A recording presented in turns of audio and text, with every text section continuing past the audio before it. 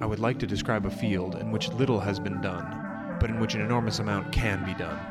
This field is not quite the same as the others in that it will tell us little of fundamental physics, but it will tell us much about the strange phenomena that occur just below our perception. In contrast to the natural philosophers of the past, the scientists of this field delve into the recesses of nature and show how she works in her hiding places. Their quest is to understand and create the imperceptible. After all, there is plenty of room at the bottom. Hello and welcome to the Materialism Podcast, an exploration of the past, present, and future of material science and engineering. My name is Taylor Sparks, and I'm an associate professor of material science and engineering at the University of Utah. And as you know, I'm here in the United Kingdom for a year. I'm on a sabbatical at the University of Liverpool. And again, one of the big things that I was trying to do during the sabbatical is connect with the UK materials research community. And one of the ways I've done that is obviously visiting universities, presenting seminars, but also with this series sponsored by UK Research and Innovation, and more specifically, the Innovate UK and Transforming Foundational Industries Challenge. Now, this is a funding agency in the UK dedicated towards a lot of things, spanning arts and science and medicine, but also materials research. So today, we're going to be continuing the series of episodes that we have on a variety of different topics related to material science and the future technologies of foundational industries, glass, metal, paper, things like that. And in today's episode, I have a bit of an interesting one because we're going to talk about industrial symbiosis as it relates to these foundational materials. And to do so, we're going to be joined by two awesome participants. We've got Anne Fellenturf of Leeds University, where she is a senior research fellow with emphasis on circular economy, and also from Chris Holcroft, a principal technologist at Glass Technology Services. Welcome to the show, guys. Could I have you introduce yourselves? Yep. Good morning. Hi. So I'm Chris Holcroft, Principal Technologist at Glass Technology Services. I've always had a keen interest in nature and the outdoors environment, enjoy outdoor pursuits, and inspired through my parents and primary school teachers, I think, to go into environmental science and the science interest. I've sort of earliest memories helping my dad with his university degree experiments, bouncing rubber balls around the kitchen, and followed that up, went into marine biology as a degree. Finished that, somehow ended up working in the food industry, and that's led me into the glass industry. I wanted to get back into... Hold on. So marine biology to food to glass. Well done. Well done. I'm a fan. So now I'm living in Sheffield, which is about as far away from the sea as you can get in the United Kingdom. Doing all sorts of... I've developed a passion for glass as a material. It's a fantastic material, doing everything from making bottles and windows through to laser media, bioactive glasses that go in the body to help heal tissue and bone. And we've developed a glass material that's helping to strengthen rocks and stop soil erosion now. Really fantastic material. And I've kind of gone up full circle because now we're trying to work on a glass that helps with environmental remediation and regrowing marine environments. So I'm pulling it back towards the marine biology now. Fantastic. Welcome to the show, Chris. And you want to introduce yourself? Thank you, Taylor, for having me here today. I'm really excited to be talking industrial symbiosis and circular economy. It's been a long trajectory to get here, though, because from my background, I'm trained as a zookeeper originally. And from there, I went into nature conservation. And of course, nature conservation, I soon realized that actually nature is perfectly capable of taking care of itself. And it's actually people who need to be managed. So I specialized in participation process management. And that is now what I do in my job. So in my job, I facilitate sustainability transitions for circular economy. I bring people together from industry, from policy, from civic organizations and academia to pilot and to implement circular economy solutions together. Circular economy is all about using less materials. Of course, here I link back to the nature conservation because most of the degradation that we see in our environment is actually caused by the overuse, the overconsumption of resources. So reducing resource use and making better use of materials and components and products is an essential part of conserving our environment. So that is my personal driver for working in this subject area. I did a PhD in industrial symbiosis, and industrial symbiosis is a part of realizing a circular economy to turn waste into input resources for new production processes. Okay, fantastic.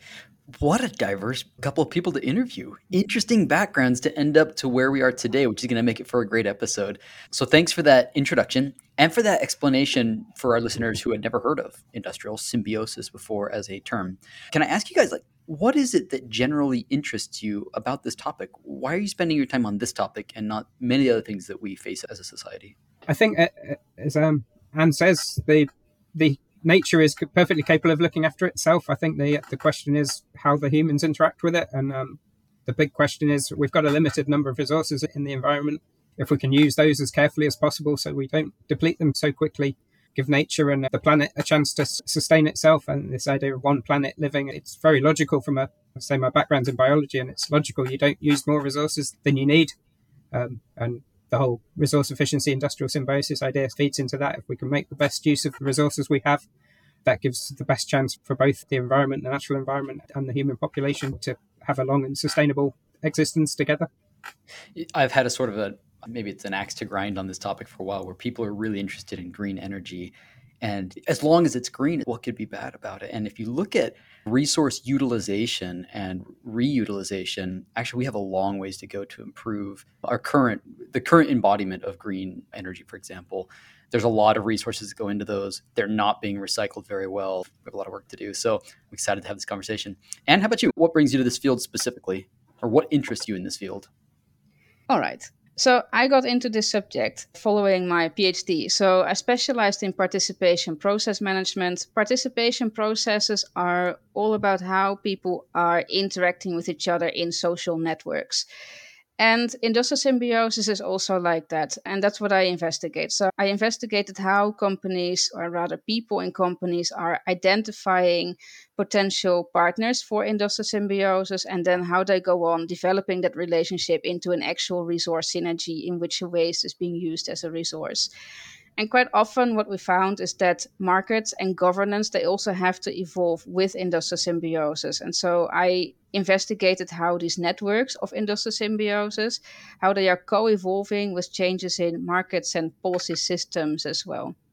Okay, I think I kind of, from what you're describing, I have a general feel for what industrial symbiosis is, but I am a very learn through context learner. So can you give me an example of industrial symbiosis that maybe our listeners can connect with?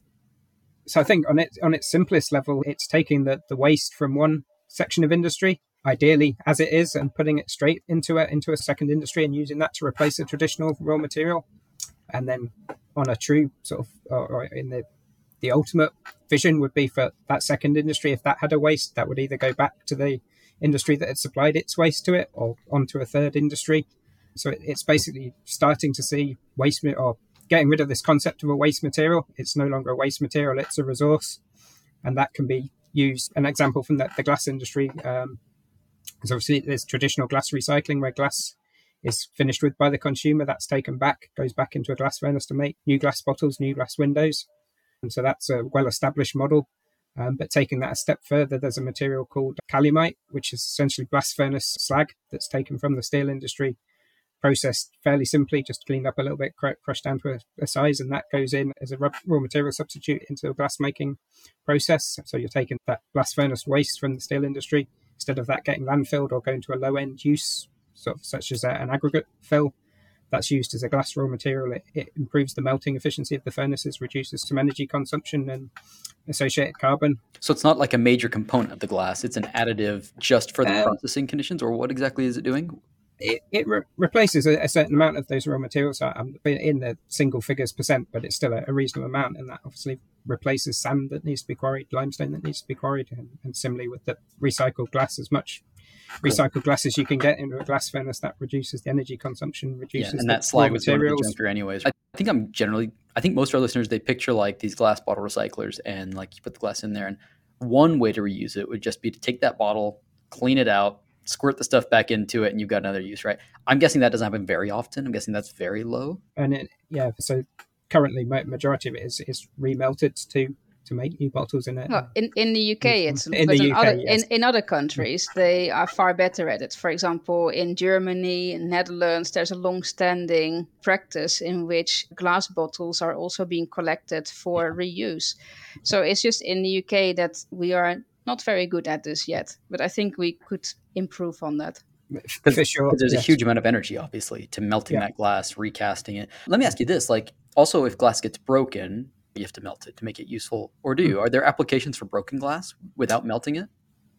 There are, I think this comes, one of the key issues, or sort of one of my issues with the industrial symbiosis is making sure we use the hierarchy, either whether you want to call it a waste hierarchy or a resource hierarchy, and actually going for the highest environmental and economic benefit from that product. So yes, you can crush up broken glass and use it as a sand substitute, mix it in as an aggregate very quickly, very simply, but that gives you a much less, or that's lost to the resource. The circular economy is lost. That's the single trip use.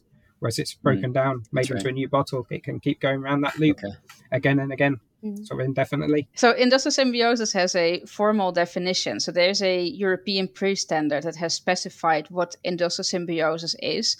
And they say that it can be defined as the use by one company or sector of underutilized resources, broadly defined as including waste, byproducts, residues, energy, water, logistics, capacity, expertise, equipment, and materials from another industry, with the result of keeping resources in productive use for longer. Oh, that touched, as you're reading that, I'm thinking of many more. It's expanding my vision, right? It's not just like you use the glass, now let's use it for something else. It's space and tools and expertise and logistics. Yes, it's people. It's people as well. Yeah, that's a lot of additional capacity that is probably being underutilized or not as efficiently utilized.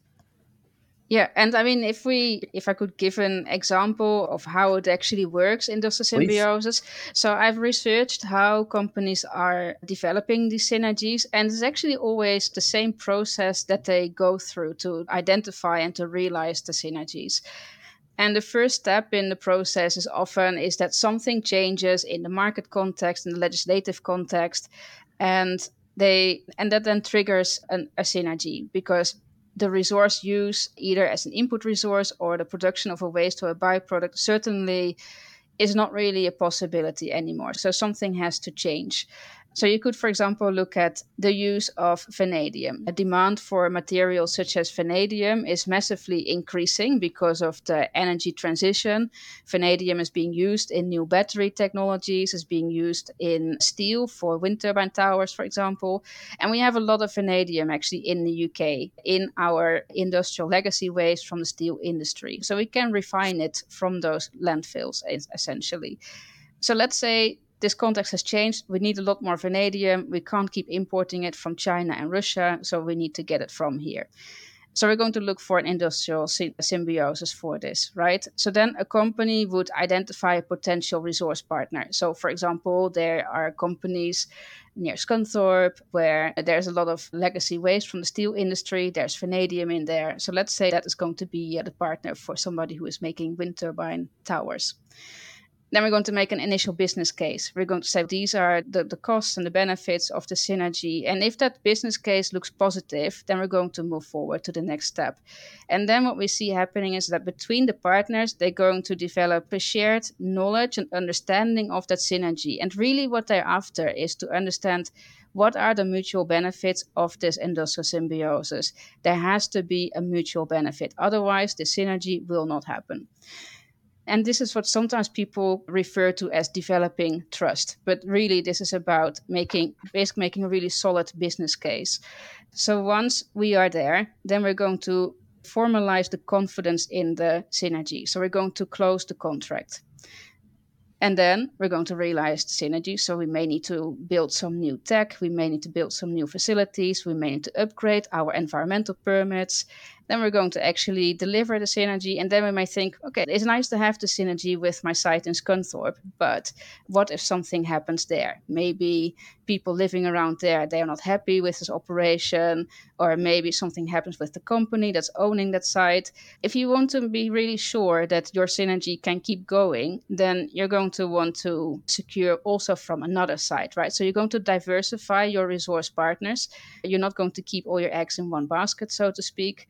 And that is the last stage then in the synergy development process, that you really develop this solid industrial symbiosis with a security of supply that can keep going for as long as you need it to keep going. Okay. So this was a great introduction and some nice case studies so far. I think I have a much better feel for why this exists and why corporations should care about it, why we as end users, why government entities all care about this. Let me ask, it's always sometimes, you mentioned that there can be different drivers. Maybe it's going to dictate cost. Maybe it's going to be policy that changes it. But can you talk about some of the things that are driving this adoption? Some concrete examples? For companies, often the drivers are really basic business drivers. So it's about reducing cost, it's about reducing risk. So you can imagine that if you are a producer of a waste or a byproduct, then becoming involved in industrial symbiosis usually means that your costs of your waste management are going to go down, which is nice.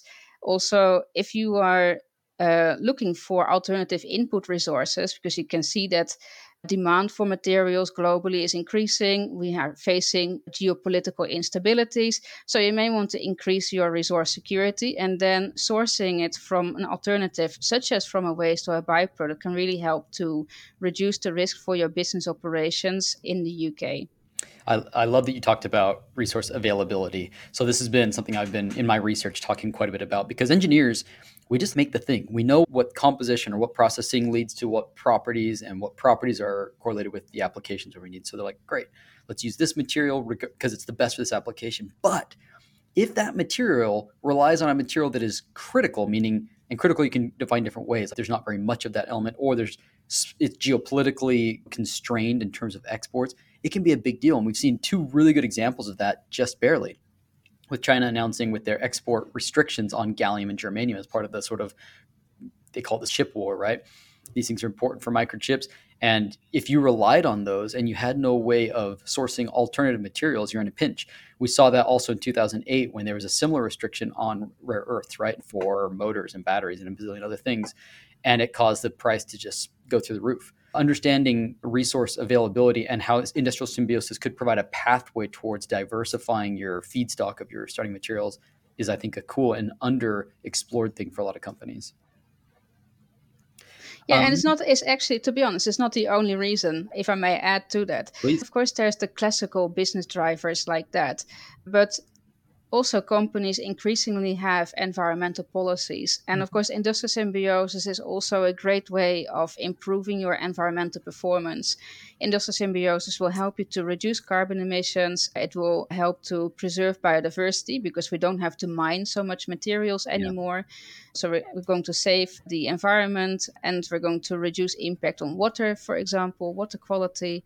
So there's a whole range of environmental benefits. And then depending on where we are in the world, it can also be that industrial symbiosis is just part of being a good neighbor, being a good member of the business community. Yeah.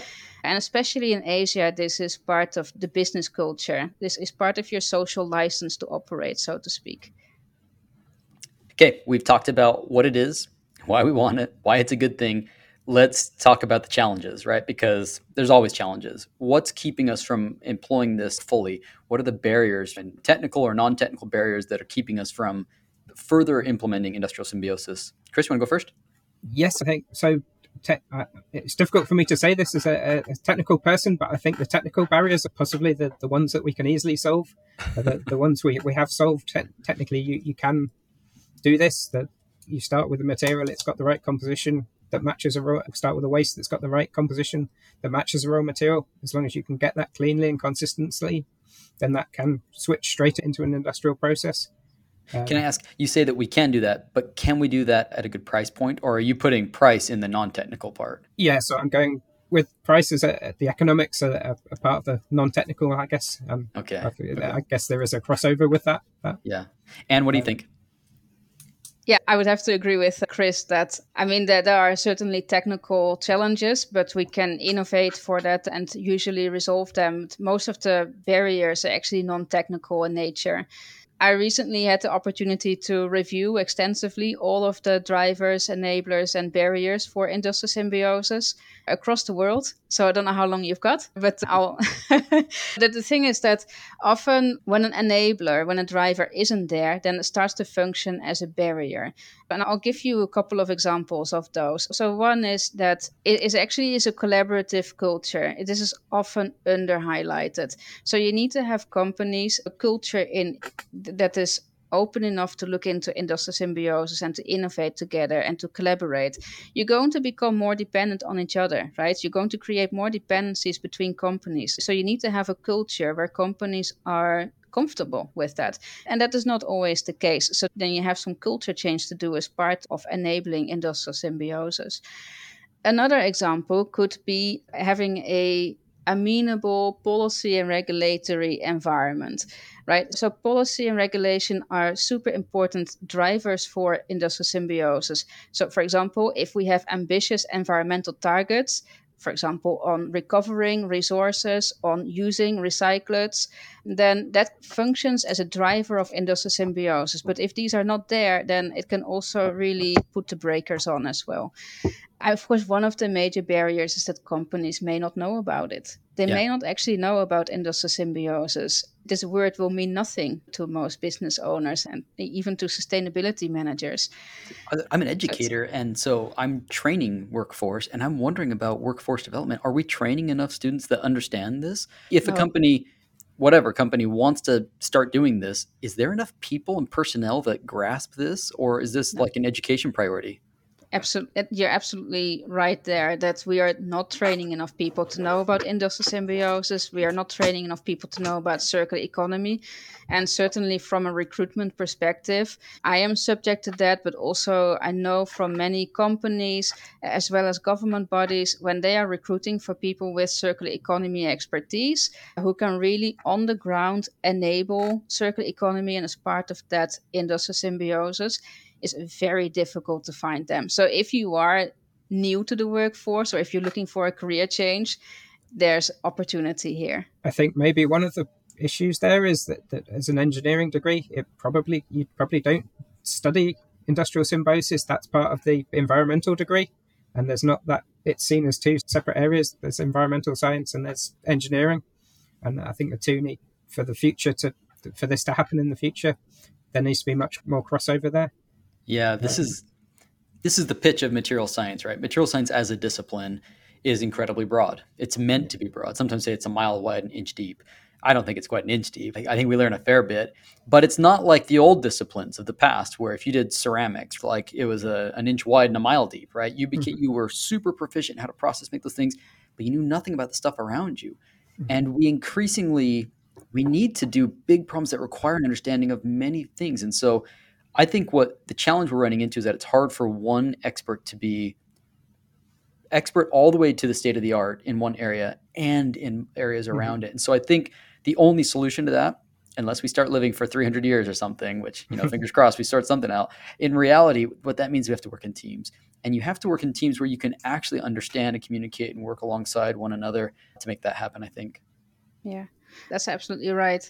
And one of the things that needs to happen certainly in collaboration and within teams is to generate a shared understanding about the resource flow itself, actually. So by far the biggest barrier to industrial symbiosis is lack of data on the resource flows. So to know how much of the waste and byproducts are there, and what exactly are they? So, what are the qualities? What is the resource specification of that resource flow?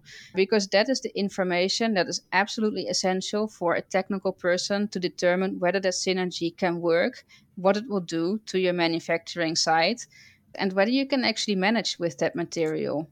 But Where, that information is often not yeah, available. It's where really are we going to difficult find to. that? Is that we just have to start doing better going forward? Is there historically, is this like in company notebooks somewhere? Like, how are we going to find that data?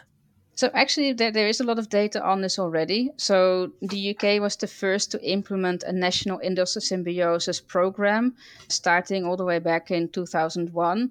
And it's been running until 2013. And ever since, that idea of having a national industrial symbiosis program has been rolled out into more than 40 countries around the world. And the data of this program that has facilitated tens of thousands of resource synergies has been collected. So we have a real wealth of data that we have access to in the UK, but also in other countries about resource flows and also what kind of symbiosis have been realized already with those resource flows. So we have a wealth of data to draw on, but we do have to maintain the databases. Of course, manufacturing and resource flows, they change, they evolve over time. And when you're going into facilitating, which is a great way of overcoming some of these barriers, but if you go into facilitating industrial symbiosis, then Yeah, one of the first things to do would be to map out what kind of waste and byproducts are present among the companies that you are trying to help. The National Industrial Symbiosis Program operating between 2005 and 2013. So in these 8 years' time, they managed to save 47 million tons of industrial waste from landfill. They reduced carbon emissions by 42 million tons, and alongside of that also saved 73 million tons of industrial water and 60 million tons of virgin material. They generated more than £1 billion in new sales and reduced costs for others for the equal amount. And at the same time, they created and safeguarded over 10,000 jobs across the UK. So these are really strong benefits of industrial symbiosis, and also really shows the return on investment. So, say if a government body wanted to invest in industrial symbiosis, then for every pound invested, you would get a really high return on investment, both in terms of economic benefits, but also social and environmental benefits as well. Yeah, so we've recently completed last year the Environment Ash project that was sponsored by or funded by Innovate UK. So in that project, we worked with 4 different foundation industries, so the ceramic industry, cement industry, glass industry, and paper industry.